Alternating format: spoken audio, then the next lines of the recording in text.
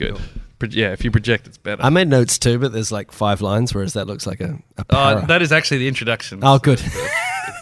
Although he could do it up at, hi, everybody, I'm Jai. This is not going to make her creative. I dare to say something other than, and I'm joined as always by. Okay, fine. Okay. Look at that goofy laugh. Shut up.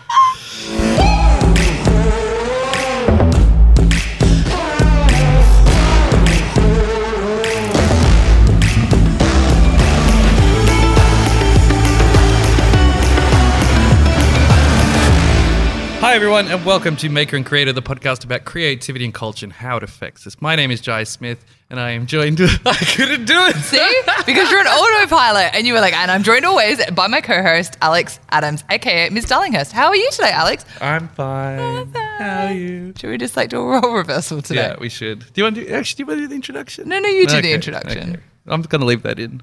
Yeah, that's fine. Okay, cool. You've known Ben for a long time. I have. Welcome to the show, Ben. Hi, I'm glad to be here. This is your first podcast, as I understand it? Yes, it is. What is a podcast? what is a podcast? We're still trying to figure that out. Yeah, we are a bit. So I've known you for just nearly 18 months, actually, I worked out. And Fuck off, really? Oh, can we swear on this? Yeah, of course okay, you can. Good. Say whatever you want. And you're probably one of the people who I think has such a plethora of, creative pursuits. You're a photographer, you're a muso, you're a copywriter, you have a job title where it says creative in the title, which is always good. But I think...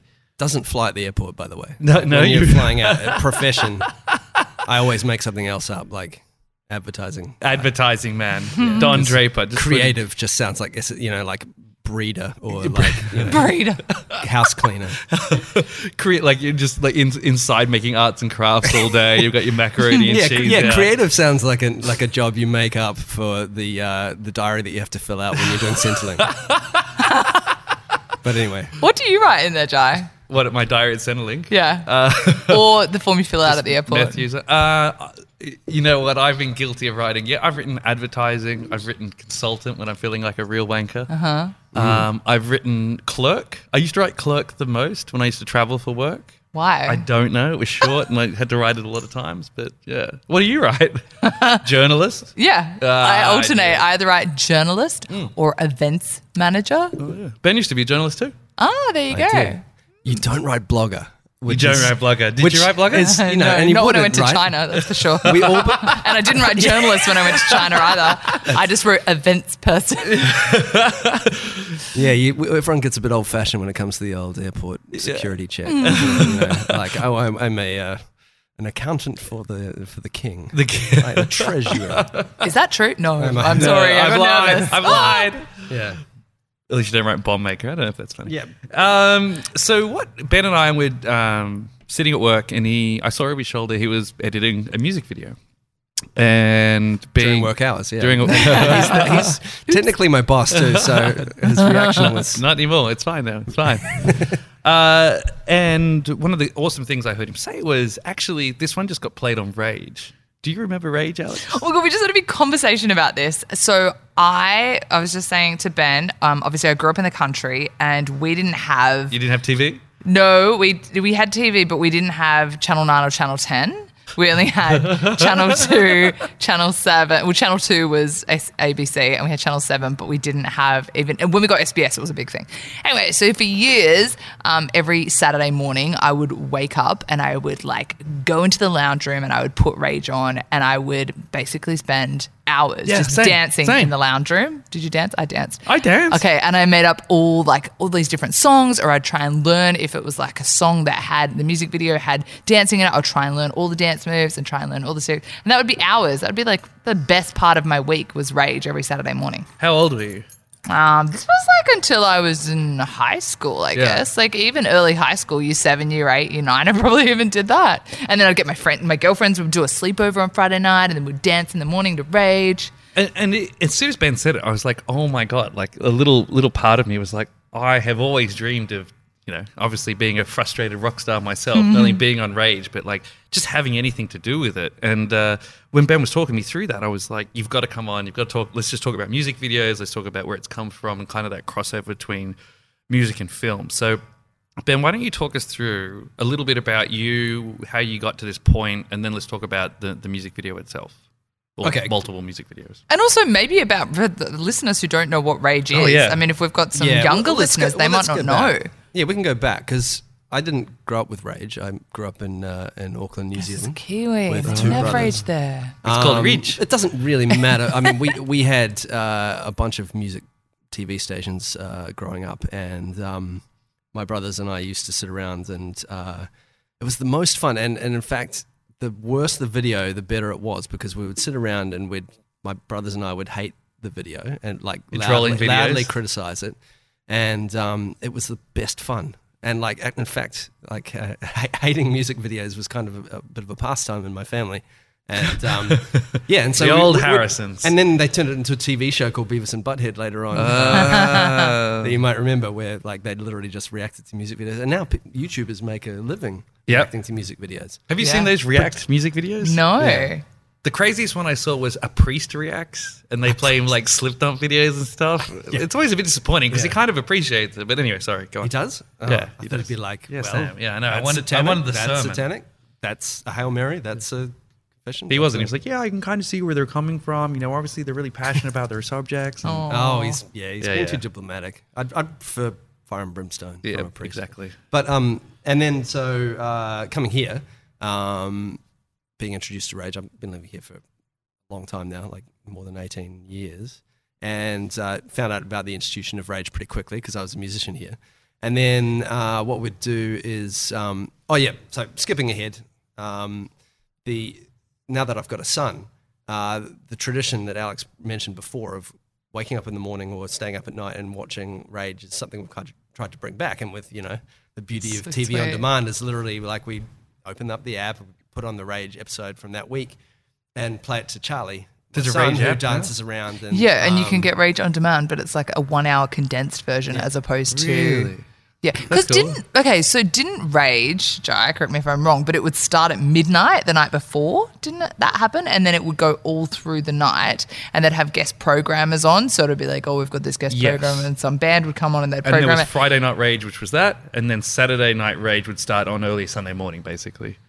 Oh, okay. But yeah, you're right. Yeah, so it would be like it would go all through the night because I remember being at sleepovers and being like, oh, let's try and stay up till 3 a.m. and see what's happening on Rage. Happens after Rage. Yeah.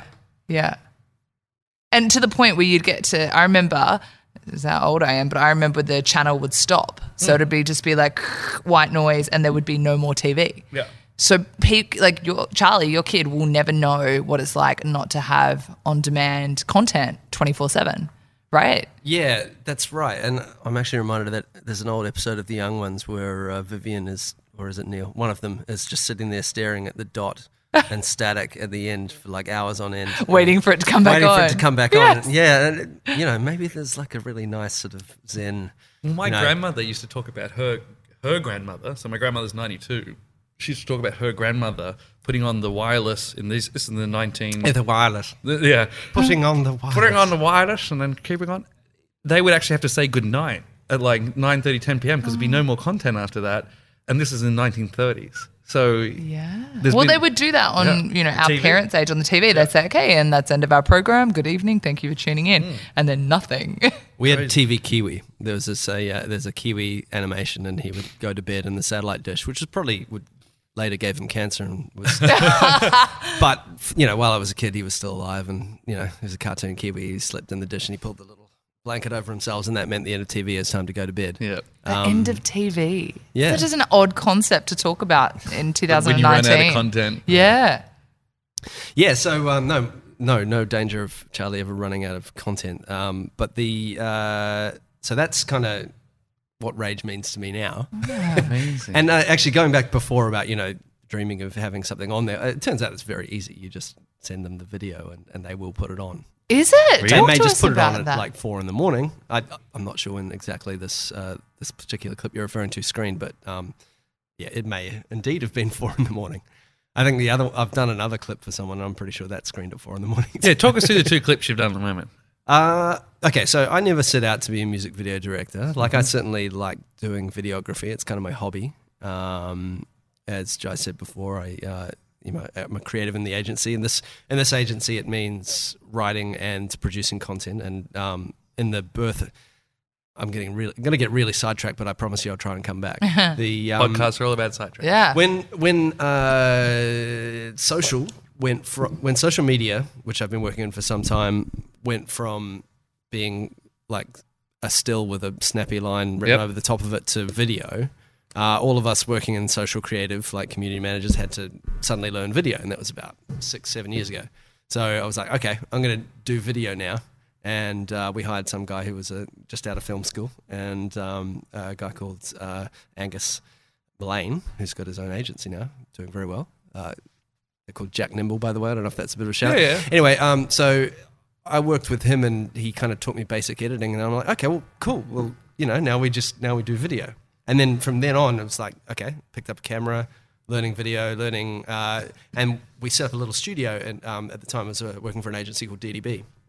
And we had like 2 free tables that were just covered in props, and like at the time we're doing like Tim Tam biscuits, and we'd set up and Eclipse mints and extra gum, and we had set up these little crazy dioramas and shoot these weird content videos and cut them together, and that was the learning the trigger videography. Yeah. And then because it was also very trick based, because in social media you always want something that jumps out at you. So it was always camera tricks, like jump cuts or wipe cuts or that thing where you turn the camera off and make something disappear and come back, and like cheesy little things like that.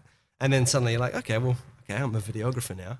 And then now years later, after having done it quite a bit, things get a lot more sophisticated. Yeah. And then when someone, say a friend, which is in my example, says, oh, okay, can you do a music video for us? I hear you do video, which is about all it came down to.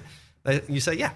And so I did a music video a while ago for a band called Divine Electric, and I thought I'm literally going to make it like a music video full of tricks. Yep. Like drones coming down from space, 360 cameras where like you're walking on a tiny planet. And I like the bit where there was a little man on the beach, and then you squashed him under the other man squashed him under the feet, and it was like perspective, I guess. The forced perspective trick. Forced perspective. That's the one from Look at you. Hey. that's the one from Lord of the Rings, by the way. The forced perspective trick, it's really cool. It's like an old school camera trick. You had Elijah Wood in the studio, yep. Yeah, you've got Elijah Wood and you've got Ian McKellen playing Gandalf. So Ian McKellen did. And they appear to be sitting next to each other, and Elijah Wood's very small, but in fact, they have a very, very long table, and Elijah Wood's very far away. And then they just use a really good depth of field, so everyone's sharp and looks like they're both sitting next to each other. And then that's really all it comes down to. And then, Ben, don't give everyone your tricks. Gosh, keep something to yourself. But I guess I'm just saying that stuff like that's really fun. And so we did that video. And then I have a friend of mine, Adam Theobald, who's a music video director who's kind of on the up and up a little bit. And this is later, of course, and he was doing a clip for a band called Totally Unicorn. Sorry, I really enjoyed it. Let me just stop and wet my whistle. edit that bit out. And so Totally Unicorn were releasing a new album, and they were having a special show. And the show involved going down to like an abandoned alleyway in Marrickville, kind of where everything's kind of getting bulldozed for this brilliant new highway that everyone's going to enjoy. And then what they were going to do is have a truck with the band kind of set up on the back, a big generator, and they were going to pull it in and play a show and like basically release the album live for everyone there. And they wanted someone to do a clip for the new single for the album, so I was kind of in that crew amongst a few other cameramen. So we shot that. But it's easy to imagine now, and obviously I don't know when this is going out, but we've had 2 days of really heavy rain, but the weather was very similar to today. Everyone looked very wet in that video. Yeah, and so we're talking, just to paint the picture, these guys are wearing tie-dye outfits that it's incredible. There's pink, there's crepe paper streamers everywhere, there's fairy bread, there's all sorts of things that can get destroyed by water, and they were. And so instead, like Totally Unicorn's gimmick is they have like a really kind of camp flamboyant thing going on, even though it's really sort of heavy hardcore. Sounded like death metal music. kind of raw screaming kind of music. Yeah, like definitely a mix of like hardcore and with metal vocals and Yeah, fast blast beats. Juxtaposed next to grown men with unicorn beards in outfits. unicorn outfits and fairy bread. It's but quite it's funny. quite an Exactly. Australian way, like a way that was It's kind of Australian rock. It didn't look like a spoof. It looked like it looked like it could all belong. You know, it wasn't just doing the opposite. It was doing something that kind of embodied it all, which I thought was really interesting. Like, Yeah, and because it's pissing down, then you've got generators, you've got power cables and things like that, and so everyone was not sure whether it was even going to go ahead. And in fact, the final, like, it is actually going to happened like half an hour before this truck pulled up. So it's quite an Wow. interesting experience. And like shooting in the rain, I had a plastic bag kind of sellotaped over my camera to make sure that it didn't shut down from water ingress. I was constantly had like a cloth in my pocket wiping the lens to stop it getting blurry. real basic things that Yeah. rain ruins things. Yeah, so it could have gone really badly. But yeah, it did. It went okay. And they were both on Rage, right? So how did that feel at the time? Like, what, you know, because I was excited about it. It was one of those things where like it was a quietly checking off something I'd wanted to do for a while. You know, I obviously wanted to get a clip on. Everyone who's made a video wants to get a clip on Rage, and it was. I will say that I'd wanted to be on there myself. Yep. And I definitely have not ever been on there for a band I've been in myself. But finally I've been on there. But if we can check that yeah, off. if we- That's like, yeah, I can say that now. And if we make a video together, we'll just send it in and they'll play it at 4 a.m. Yeah, what? So tell us how you get a video on Rage. Did you just email them and say, "Hi, I've made this music video from this band. Would you like to play it?" I didn't do it myself, but I'm basing this on a program that screened a while back called John Safran's Music Jamboree. Oh yeah, And he did a whole thing where I think what he did was he tied a camera to a dog and Sounded so and wrong. like basically got drunk and punched numbers into a drum machine for 3.5 minutes and then made up a bullshit name for the band and then sent that in to see whether they'd play it, and then he just stayed up and eventually at like 5:30 a.m. it did play. Really? So it I need to somewhat look that diminishes the achievement from an effort point of view, but does not obviously stop it No, that's being a great. nice thing to do. So, like, one of the reasons I think it was really interesting is because, like, music and video has always had a relationship. Like, and it's not a new topic to understand what video did for celebrity, I think. So, as soon as we got MTV and music videos, suddenly musicians needed to look a certain way. Their image carried off. We had celebrity through, you know, the Beatles plus, and obviously the Beatles have a lot of reasons for celebrity, but there was such a big spotlight put on music in terms of how it was consumed. And, like, do you remember being influenced through kind of those two creative mediums coming together? Like, Oh, 100%. As a teenage girl growing up, it was my fashion was dictated by that. You know, Britney Spears, One More Time with the midriffs and the 90s fashion, and, you know, growing up in the 90s, which is kind of crazy, can I just say, because there is a lot of 90s fashion going on again right now. I don't know if you've noticed. To see those, because I can even sort of say who was the person known for that at the time. Like, I remember, I think one of the first things that came back was the Parker Lewis. Do you remember that show, Parker Lewis Can't Lose? It was like a show about a preppy kind of cool kid in high school. Preppy kid that wasn't the kid from Saved by the Bell. And Like Saved by the Bell, Fresh Prince. And he wore like op shop type shirts done up to the top button, an air tie, as I believe it's called. oh, is that what it's called? Yeah, and I started seeing that coming back. And I'm like, oh, the Parker Lewis shirts are back. You know, everyone going to a short store like in Sydney. We got that store, Cream, that I know. basically The they- upcycled. yeah, they take ugly cycled- prints and kind of like taper them down and then sell them back to people. It actually works. I'd totally buy it, but you know, it's yeah. So that came back, and then you know, high waisted jeans. That's a big one. I'm still waiting for like late 90s, early noughties to come back for my particular brand of high school. But is that a bit like big baggy jeans, skate shoes? Yeah, I hope they don't come back. I hope They it were. does. I had some big shorts. big baggy fucking shorts. But have you heard this idea that because we're at this point now Jorts. where jorts? Which is, by the way, a word. Or spants. They're too long to be shorts. They're too short to be pants. They're spants. Oh my god, what the fuck is that? Is that I don't know, a it's a jingle? song my friend and I made up when we were teasing some boys about their spants. Oh my god.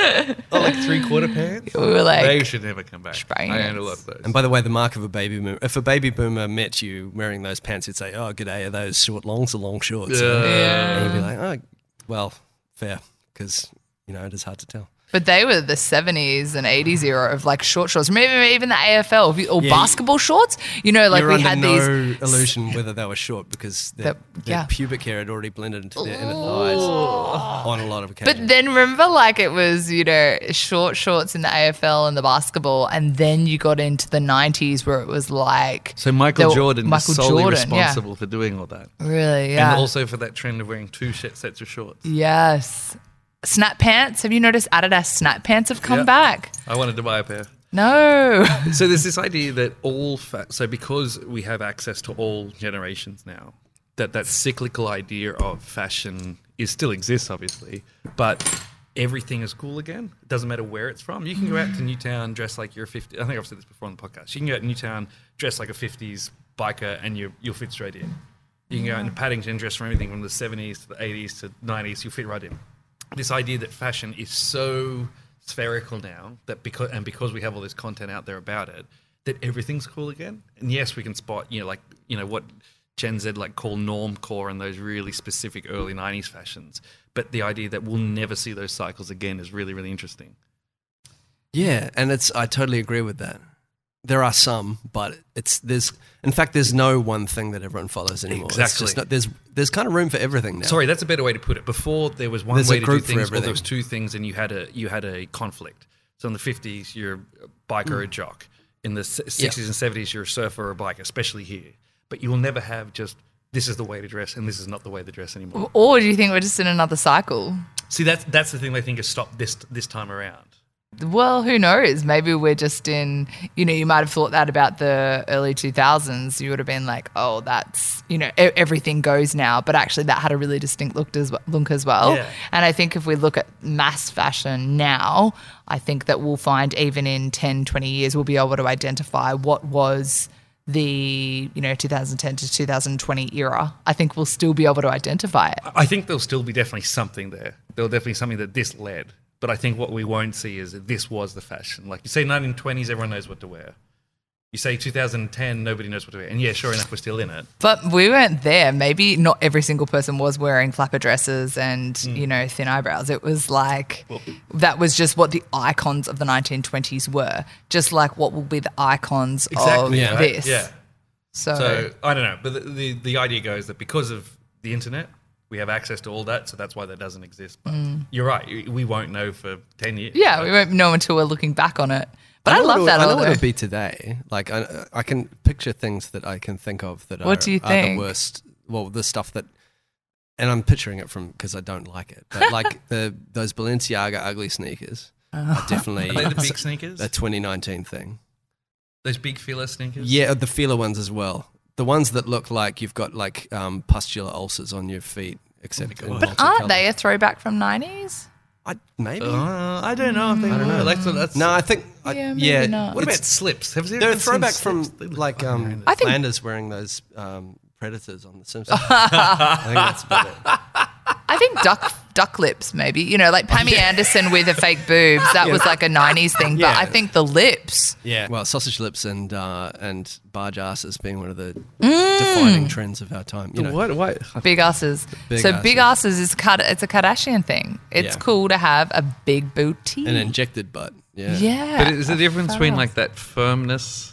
No, Or even is just it like just everything now? no, everything's Some people bigger. do have it, but some people inject it. But there is a place for everybody.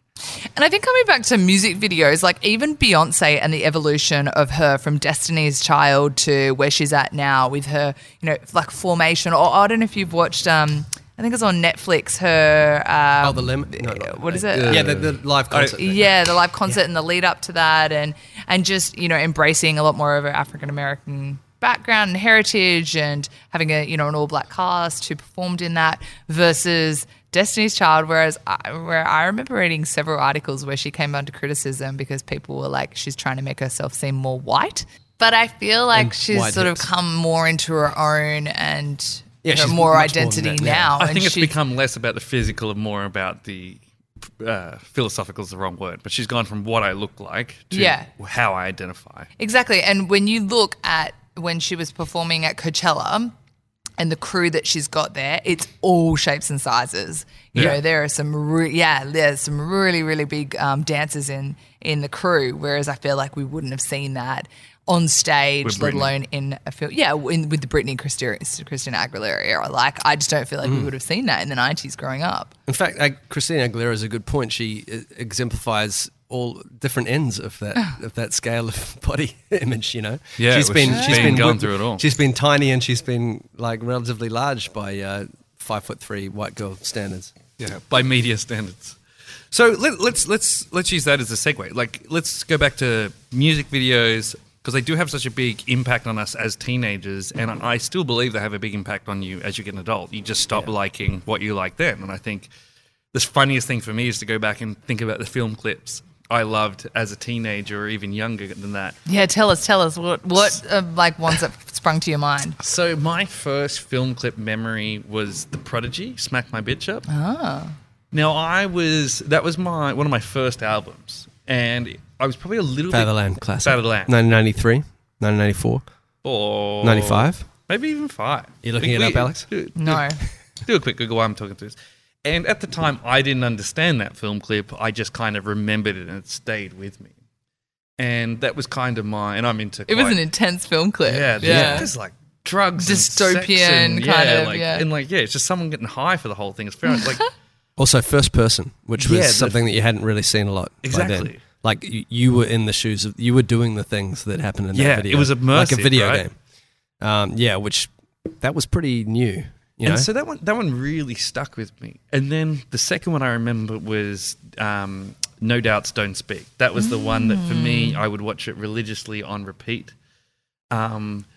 For no other reason that I'm sure I had a huge crush on Gwen Stefani, but I just Oh, love yeah. that idea. Who has of, like, never aged, by the way? Has anyone seen Gwen Stefani? She I looks think she's a amazing. robot. She has not aged. Yes, she hasn't, but I'm always like, I'd love to see her sans makeup, and I think we get the Brian Warner, Marilyn Manson thing happen when you're like, oh, that's why you wear makeup. in my opinion, I've aged with her, and it's fine. We're both fine. So those were the two that I can remember, and I'm still, I can talk about them as being quite proud. And then I suddenly remember, okay, what did preteen, like 11, 12, 13-year-old Jai like? And it was my first Metallica film clips. So I'm talking. one was a great one. No, so because I'm younger, a little bit younger than you. So I'm Load The era. Unforgiven 2. Oh, yeah, so I'm okay. going to Reload, right? So I'm going to right up until. So, and it's a clip that if you've seen it, you'll know what it is, but it was so quite dark and very emo. Still doesn't make any sense, really. If you look at it, it's not a great film clip. But the other ones were like by Korn. There was Freak on the Leash when the first time they did Bullet Time, which was the bullet that falling was through. cool. I still think it's a great film clip, but again, there are elements in it that, are different. And the other one that, when I was kind of thinking about this with it, that really stuck with me was actually with Silverchair with Freak. That was a good one. Going back even further, it's kind of like a rip-off of Thriller, into a degree, of Thriller by Michael Jackson, in the sense of it was really about transformation and, the special Yeah, effects no, that I when he remember it, goes yeah. into it. And like those ones I can't shake out of my head at all. Compared to what I like now, where I'm like, I like watching these mini movies that are really kind of not too arty to the point where I don't know what's going on, but just really showcase the band, who they are. And it's almost like me in the sense of just kind of be yourself and, everything else is okay. And there's a part of me that misses being so engrossed in the clip anymore. And I feel like I'm struggling to go back to those moments again. But going back to those original film clips, I've still got them all on an old hard drive, I found out. Because I used to watch them on repeat over and over again. And there are photos of me, and I will show you them, that are just straight out of those film clips. Like what I was wearing, the way my hair was styled, the length of my hair at the different times, and like all the brands I was wearing was just straight out of it. And I'm really curious to know, does that exist anymore? Because all the kind of more pop stuff I see now with like Post Malone, Ariana Grande, I'm like, I don't, and maybe it's just me because I'm old now, I'm like, I don't really see how I could ever emulate that again. Not because I couldn't go out Gonna and get a buy lot of clothes, facial tattoos. but because I don't know how to connect with them as much. And like the kind of metal bands I like right now, which are like Bring Me the Horizon and Amity Affliction and are such straightforward film clips about the band and what they're doing, just playing an interesting atmosphere. That's it, and you get out again. But yeah, metal definitely favors the performance video over other, you know. And when they do a narrative, it's always a super dark one. yeah, That might stray towards the arty side of things. definitely. What about you, Alex? What are your... Yeah, I jotted them down before I came down, and the first thing that sprung to mind when we thought about old school film clips was, do you remember U2, All I Want Is You? Yes. All I Want Is Us, or All I Want Is You? You know, Yeah. All I Want Is You. And Right. it's that film clip where it's set in the circus, and there's an accident, and there's like there's a midget in the circus, and I think he dies. And I just remember watching that as a kid, and it would have been primary school, and my dad, so before I used to get up and dance, my dad used to do his exercises in the lounge room. So he'd get up and do his sit-ups, and he'd do his push-ups, and he would exercise to Rage in the morning. And I remember coming in and Did just... he have a mustache? He did. He had are a we, Are we moustache talking a and a typical beard. AFL beer dad from like the early 80s? Yeah, Short yeah. shorts, Yeah. curly hair? Yeah, No, you yeah, got he had- straight hair, so he had long wavy hair, beard, Oh, wow, how moustache. He perfect. was like a mad 70s hippie, and he listens to this. Hi, Dad. He's bald right now. hey, He's bald now, yeah, but Sorry, Dad. still has like a lot of facial hair though. He Yeah, sounds it all like went it. to Rub his it in. Dude. Yeah. hi Alex's dad. But he, yeah, and so I would dance, and he would do his exercises, and he would tape them on VHS so that he could watch them again later. But I just remember that one really emotional storyline and just staying with me for a really long time. And then like completely off on a different note was Spice Girls Wannabe. It was all shot in one take. Oh, is that It true? was. Is it? Yeah, Yeah. shot in Really? one I take. saw that They now. follow the girls around into different rooms, and that was quite new at the time because you didn't have everything done in one take, the whole song. It was a good clip. Yeah. It was a good clip. Like, obviously, I'd learned to, really be annoyed by the Spice Girls, but no, everyone watched that clip all the way through because, I love long takes, by the way, in almost everything. And, especially if it rolls for like 10 minutes or 5-10 minutes. But yeah, a lot had to go on to make that. And I'm sure they're hidden some cuts. And if you went through it again, that you could find out where it was, where they were hidden. But it really, it keeps the tension going. It keeps From you the viewer's perspective, cuts give you a breath, and there is no cuts, so you have to watch and see what are they doing because they're jumping on buses, they're crashing parties that are full of casts, Yeah. and they're running down the street and they're annoying people, and they're like, okay, yeah, it was a good clip. I need to look up who directed that. Actually, It was clever, and at the time, they were all about high energy, and it was nothing but high energy, Yeah, that it was- whole clip. So you got to the end of it, and you were almost out of breath.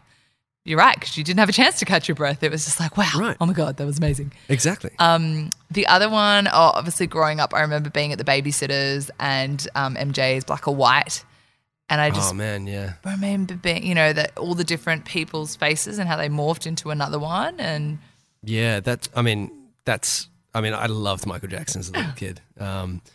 Obviously stopped when I, watch my son is, Neverland. by the way, my son is such a big fan. But apparently, as long as you only listen to pre-Thriller, well, stuff up to Thriller, then all of the bad stuff he did happened after Oh, that. then So it's like okay. he wasn't that person then. So Oh, it makes it okay. I don't even want to get into But that. yeah, in fact, yeah, you could almost cut that bit out because it's kind of gross and ruins it. But okay, there's a separate subject about whether you separate the artist from the art. I'm Yes. personally a fan of that. Like, I'm not going to tell Charlie that he can't listen to him. Yeah, that Michael was a big Jackson, question. because- So yeah, can you separate the artist from the art? So you believe that you can? yeah, you have to. Particularly, the best example is John Lennon, who was a wife beater of his first wife. Yeah. Yeah, and by all accounts, quite a shit person. Am I going to stop listening to the Beatles? No. Yeah. And maybe we say, because there's a bit of distance behind that and it was more acceptable at the time, whereas Michael Jackson did what he did more recently, if he did it. But, I think that at the end of the day, you have to separate it from it. Yeah, you can have your own line, but you can listen to it and enjoy that without supporting it. Maybe just don't pay any more money. Yeah, maybe it's a money thing. I don't know. Yeah. I think it's really Thoughts, hard, Jai? like in terms We've of... sidetracked. So put it this way. If you don't mind your artist doing drugs, and there are lots of people who, I know from just first-hand experience, there are a lot of people who belong to incredibly orthodox churches who, if they know the artist does drugs, they won't go near them. Okay. There's Their record collections must be slim. oh mate, there's plenty of music and money in the churches in around the the world. old Pentecostals. Yeah, there's whole church bands. There's there's There's a channels. There's So that's the first line. So if you said, I'm not going to associate with anyone who does anything illegal, or for a church's cases, immoral, that's your first line. For us, right, I don't mind, has nothing to do with me, it's to themselves, so I can make all these ethical and moral leaps to say that's fine. I think it becomes really hard when you start to, some of those lines get a lot harder. So for Michael Jackson, no one stopped playing him because he is this historic kind of character or celebrity we've seen through the ages. R. Kelly, on the other hand, has been banned from a lot of clubs I've been in. If you're a DJ, you can't play R. Kelly. Or Yeah, it's easier for me because I can't stand R. Kelly. But I think in time, people will start separating it again. And I remember actually, I went to a few years ago to a music festival called Bonnaroo in Tennessee, in Manchester, Tennessee, and R. Kelly was one of the headline acts. I didn't go see him because I hate R. Kelly, and I knew about those allegations then and always hated him. I'm obviously conflicting my earlier statements about Michael Jackson, but I never liked his music either. But when all the people that we were camping with ran to go because they were like, I got to hear Ignition. And when it came on, he sung that, and obviously I Believe I Can Fly, and then he released birds into the audience, and everyone, like thousands and thousands of paper birds flying around. And yeah, he's 100% a sex cult guy. Because we're talking about Black or White. Actually, to round it back to Black or White, because we're talking about what an amazing clip that was. And obviously it was the first clip where, aside from Terminator 2, James Cameron directed, we'd seen morphing. And there was there's obviously a whole sequence at the end where a bunch of different people who could look completely different morph into each other. That's right, the And I first remember morphing effect. being a kid watching that and going, holy fucking shit, how on earth is that done? And then, yeah, it was one of the great special effects, and yeah. Anyway, so it's a great video. It had Macaulay Culkin, and it had a narrative, and then it went, like many Michael Jackson narrative videos, went completely off the rails, and he went to the Africa, and that's right. and then he's in New York with a Thai dancer, I think, and then it's completely weird and twisted, which is, I kind of like that it makes not a lot of sense. Because, I mean, Michael Jackson made heaps of narrative videos, and a lot of the narratives don't really make much sense. Like, why is he watching himself in Thriller being a wolf in his own movie? Yeah. Oh, but Thriller, what an incredible film clip. Amazing. Have you guys YouTubed, I think it's a jail in Thailand. Yeah. And the jail master is obsessed with Michael Jackson, and he made all of the inmates practice Michael Jackson's Thriller every day to the point where they were perfect at it. Definitely YouTubers worth I was watching. forced to learn that Thriller dance. Well, not forced, but Jai will know one of our clients is a cruise ship operator. Yeah. And one of the things they do on 80s night is they get everyone up on the deck, and we're talking like 500 people.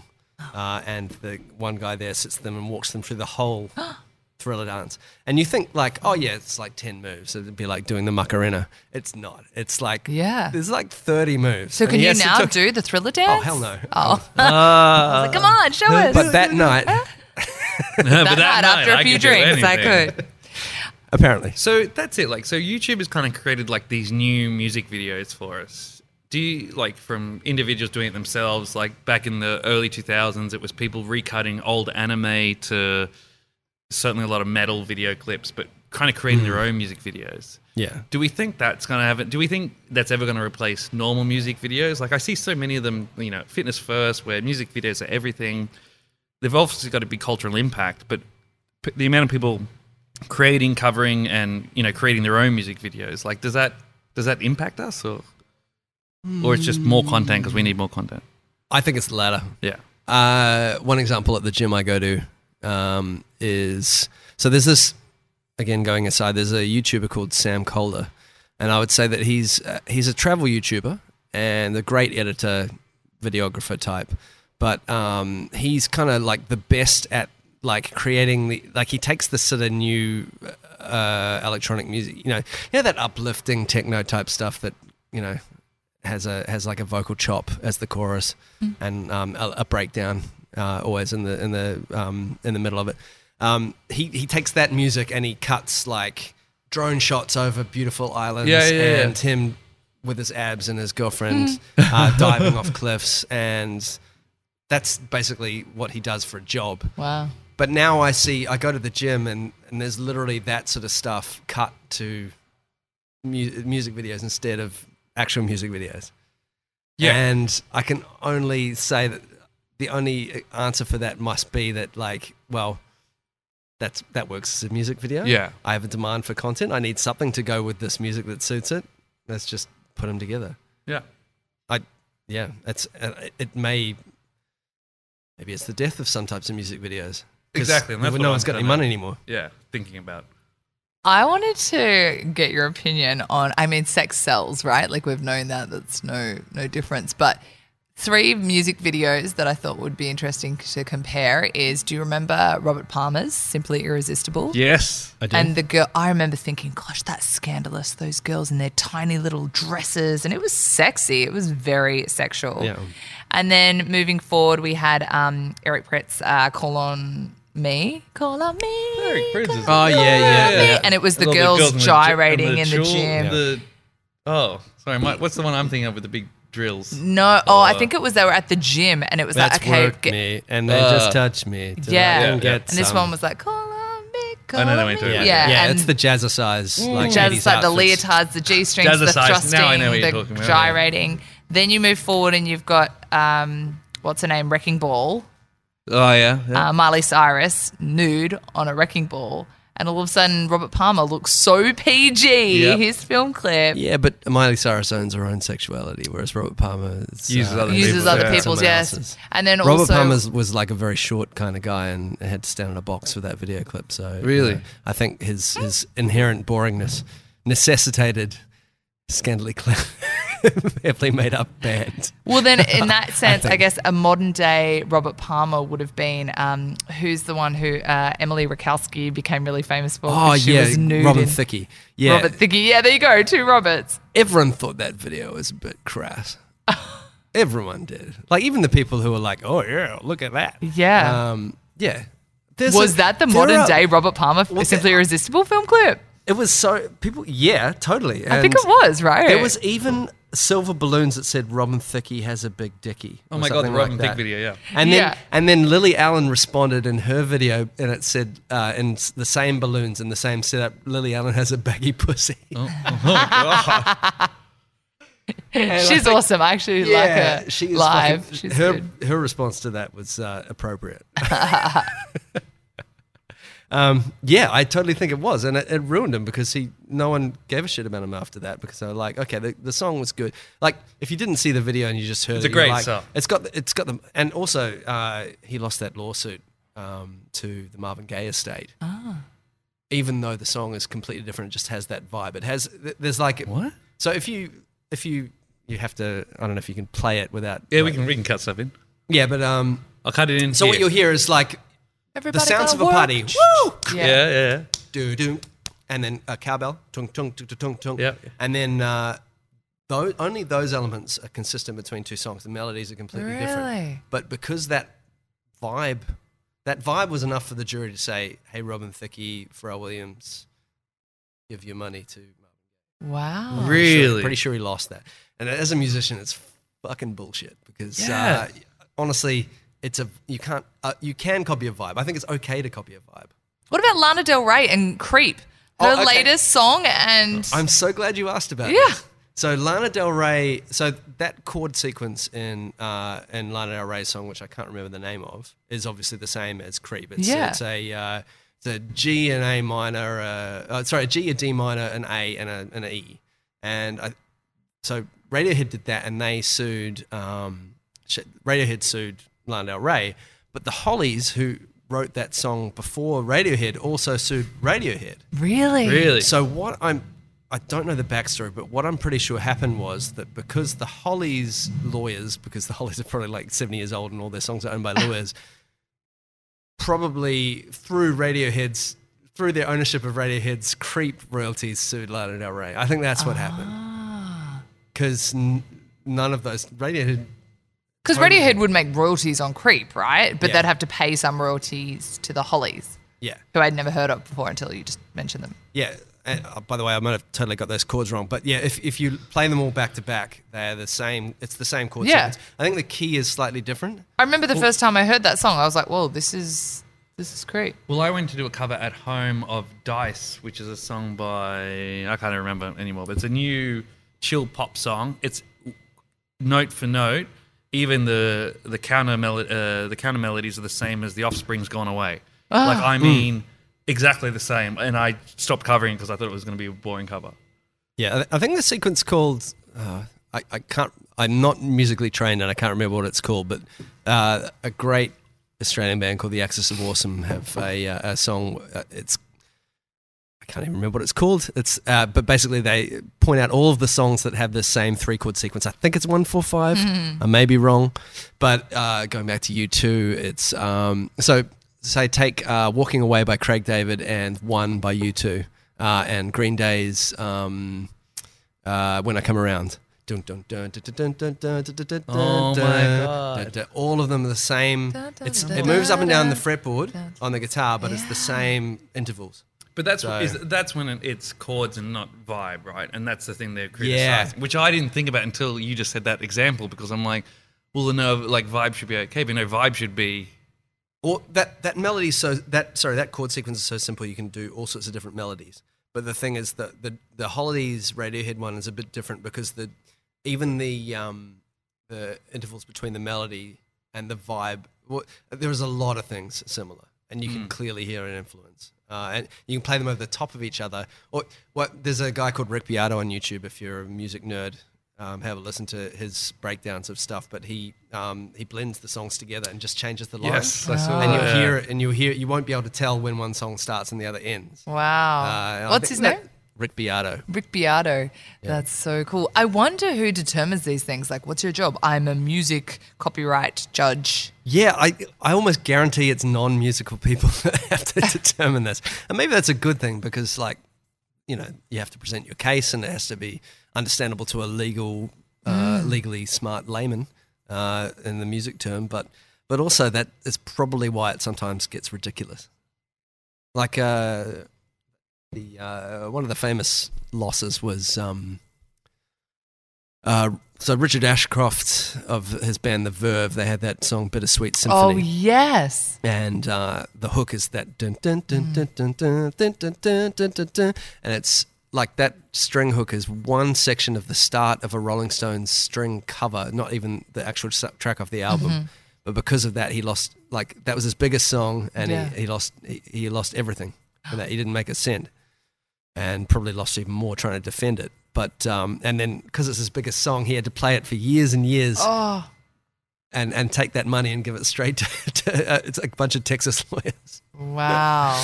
Why don't you just tell us about your favorite film clips growing up? All right, so I'm not actually. I wouldn't have been able to recall the sort of information off the top of my head had you asked me straight ahead. But fortunately, Jai asked me ahead of time. It's fun going back. I and- learned that trick. Just it sounds really basic, but every time you say favorites, I'm like, oh, I need to ask them before. So when I start reeling off the director of the video, it's not because I remember. It's because I've written it on the phone in front of me. I'm just saying that for anyone who's listening. So the ones that I came. So there's a few different things that I think make a clip that's really awesome, and actually you guys already kind of covered a couple of them. One is the narrative. Having a great narrative so you're really sucked in from beginning to end. Yeah. And then I was thinking, okay, narrative clips that I really loved. And the one that stuck out to me, it's a Japanese band called, and I'm probably pronouncing this wrong, it's called Chibo Mato. And so they did have this clip called Sugar Water. And I'm going to have to just describe it. So you see that it's a duo, a Japanese duo, and there's two girls and they're standing next to each other, and one of them is putting on her makeup. They're both putting on their makeup in two different bathrooms, and you're looking right at their faces. They get ready and they go through their day and they kind of wind around a city, and they kind of go through their lives and encounter parties and all sorts of crazy things. and then right in the dead middle of the video, they meet each other and cross over into the other path, and then you realise that one of them was moving backwards, not taking off her makeup but putting it on. Sorry, one of them was taking off her Taking it makeup off. and not putting it on. It just was reversed. And then they reverse over to the other side and then perfectly end up. Really? And then you watch it, the first person in forwards and the other one backwards at the start. And then I was like, well, that is crazy. How did you even set that up? And then that's Michel Gondry, who is now a famous French director. He kind of used that concept. He built on that concept and made the Kylie Minogue video, Come Into My World, that you might remember, where she's rotating around a street and she rotates around it 5 times. Each time she rotates, she appears again. Yeah. And then literally yeah. swings under her own hand. And Yeah. he moved with the technology and built on that concept until it was amazing. And there was a narrative with the kind of the start and the end of the day, and it was kind of plaintive, whereas the Kylie Minogue one was, that had was that a great real London clip. feel. And yeah, so that was a great one.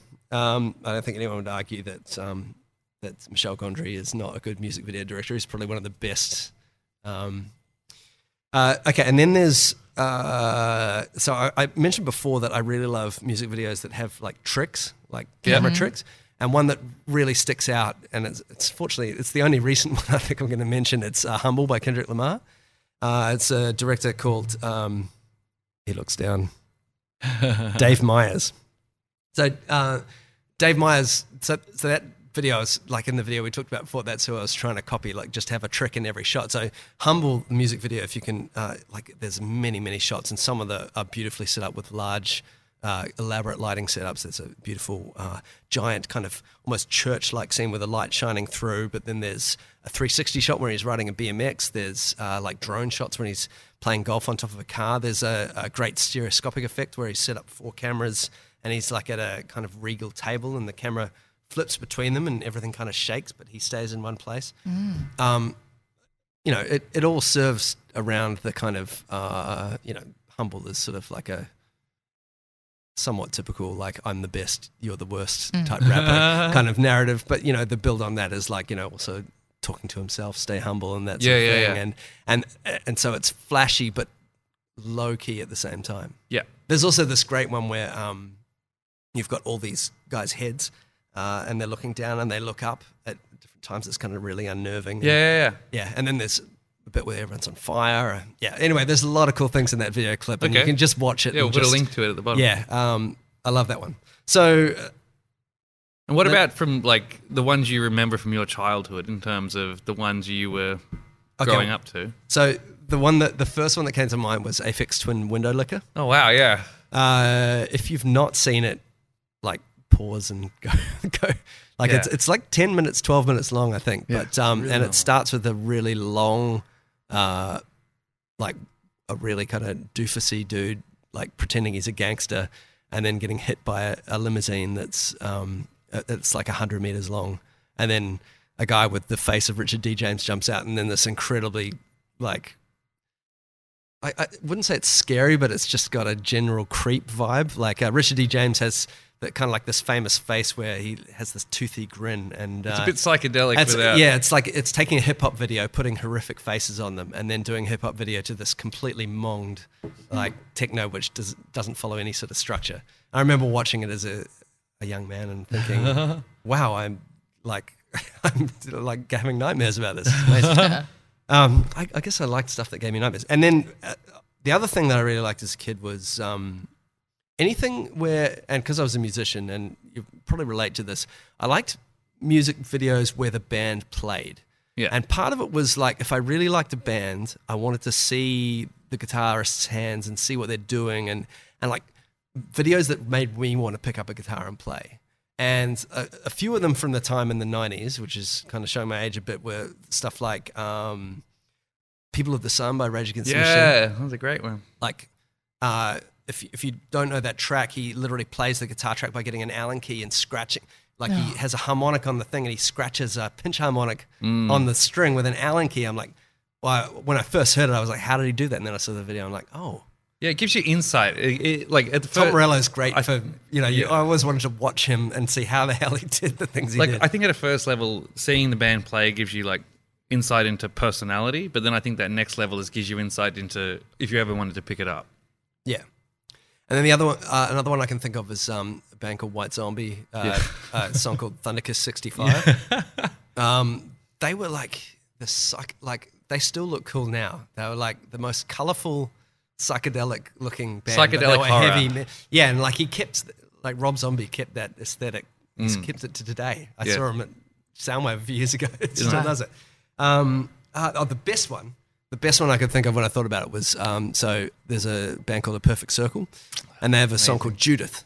And I remember watching it for the first time, and really simple things. Like there's a bass player, her name's Paz Le Chantin, great name. And she's, there's a break in the middle of and she stops playing the bass, and her hair's down, and she grabs a hair tie, and she spins her hair up into a top knot, and then she starts playing right on the beat. And I remember It's thinking, such a perfect shot, holy isn't it? fuck, that's so awesome. And then I was like, who directed this? And it was David Fincher. Oh, really? Really? So, yeah, he'd kind of like lowered himself from Fight Club to direct a music video from time to time. And But that is a really smashed it. understated, great film clip, isn't it? Yeah, It is. It's literally just the band Yeah. playing in a warehouse, Yeah. and yet It's a lot of one of the movement, a best, lot most of memorable feeling in videos it, you've yeah. ever seen. Yeah, and it honestly, like I watched that, and I'm just like, I'm picking up a guitar, I'm just gonna play until I fall asleep. Like it's yeah, I love that sort of stuff. Amazing. I feel like we need some links at the Yeah, the I'm bottom gonna of this. I'll try Yeah. and link out as much of this as I can. And then, like a modern one, and one of the ways that kind of has kind of modernized today, and so actually tying it back to that Totally Unicorn clip is, and I'm going to get film nerdy here, and stop me if it's too bad, but so most video or most film is shot on something called a 180 shutter angle, which is basically gives things a bit of a motion blur. It makes things not appear too jumpy or static or sharp, and we shoot it at 25 or 24 frames per second, which gives everything, it's just enough to give your brain the suggestion of motion without having But it doesn't look everything like a there. home video. Is that what you're talking Yeah, about? that's right. So It that's does when not- you see some things and you're like, this looks like a handy cam versus this That's looks right. like something. So yeah. home video type stuff is normally like 30 frames per second, and those extra frames it's a bit too smooth, and you think our brain, it's not that it's less cinematic, it's just that we're driven to associate them with things like Neighbours. Yeah. And so when people approach a music video, if they're trained from film school, they kind of go, well, I'm going to shoot it at 180 shutter, 25 frames per second. But the truth is, especially when you're shooting a metal band, that's actually maybe not the best way to do it. And that, so we shot the Totally Unicorn clip at, I think, at a 90-degree shutter. So that's one exposure for every frame. And it makes it juddery Makes it and feel, shuddery, yeah. but it gives Gives you it weight. real... Gives it weight and motion. There's every frame is sharp, and it makes it feel really visceral. So Yeah. when you see sweat, it's not blurry, it's little drops. I noticed how sharp that video was. Yeah. It was like you'd up the sharpness on your an app or something. Yeah, It's So clever. it wasn't that. It was literally you just shoot at if you're shooting at 25 frames per second, you shoot 1/25 of a second, and then I'm completely got that backwards. Actually, you crank the shutter, so you've got many exposures per second, so that's actually even more jumpy. There was actually a 360 shutter. Again, that's probably a bit too So much nerdy. into camera nerdy for this sort of thing. Right. But that jumpiness and that cranked shutter, like, looks great when there's a metal band moving really quickly Yeah. and there's sweat flying there's and then if you're also doing slow mo, you have to do the same sort of thing. You like when you got the beer pouring over your face in slow mo, you don't want the beer to be blurry. You want it to be sharp and see every drop as it Yeah. and have it be hyper real. And I think it really draws people in. Yeah. So I don't know how I got to that point, but it's the most excited I've been this whole time. It is. I know you're clearly passionate about this. Do you have a platform where people can nerd out with you, or are you on Instagram or Yeah, I'm on Instagram and YouTube as General Ben. General Ben? Yeah, come be the fifth subscriber to those platforms. I'd most appreciate it. Or stay up until 4 a.m. and Yeah. watch Rage. Ben, thank you so much for taking the time to have a chat with us today. I feel like we could just talk about old school film clips all night, but Yeah, that was a really fun episode. I hope you enjoyed it, taking a little trip down memory lane. And if you've got any of your favourite film clips, why don't you share them with us? You can hit up Jai, he's Double Star Co, and I'm Ms. Darlinghurst. That's MS Darlinghurst. And that's it for us this week. We'll be back next week. Thank you, Ben. Thanks, Ben. Bye. Thank you.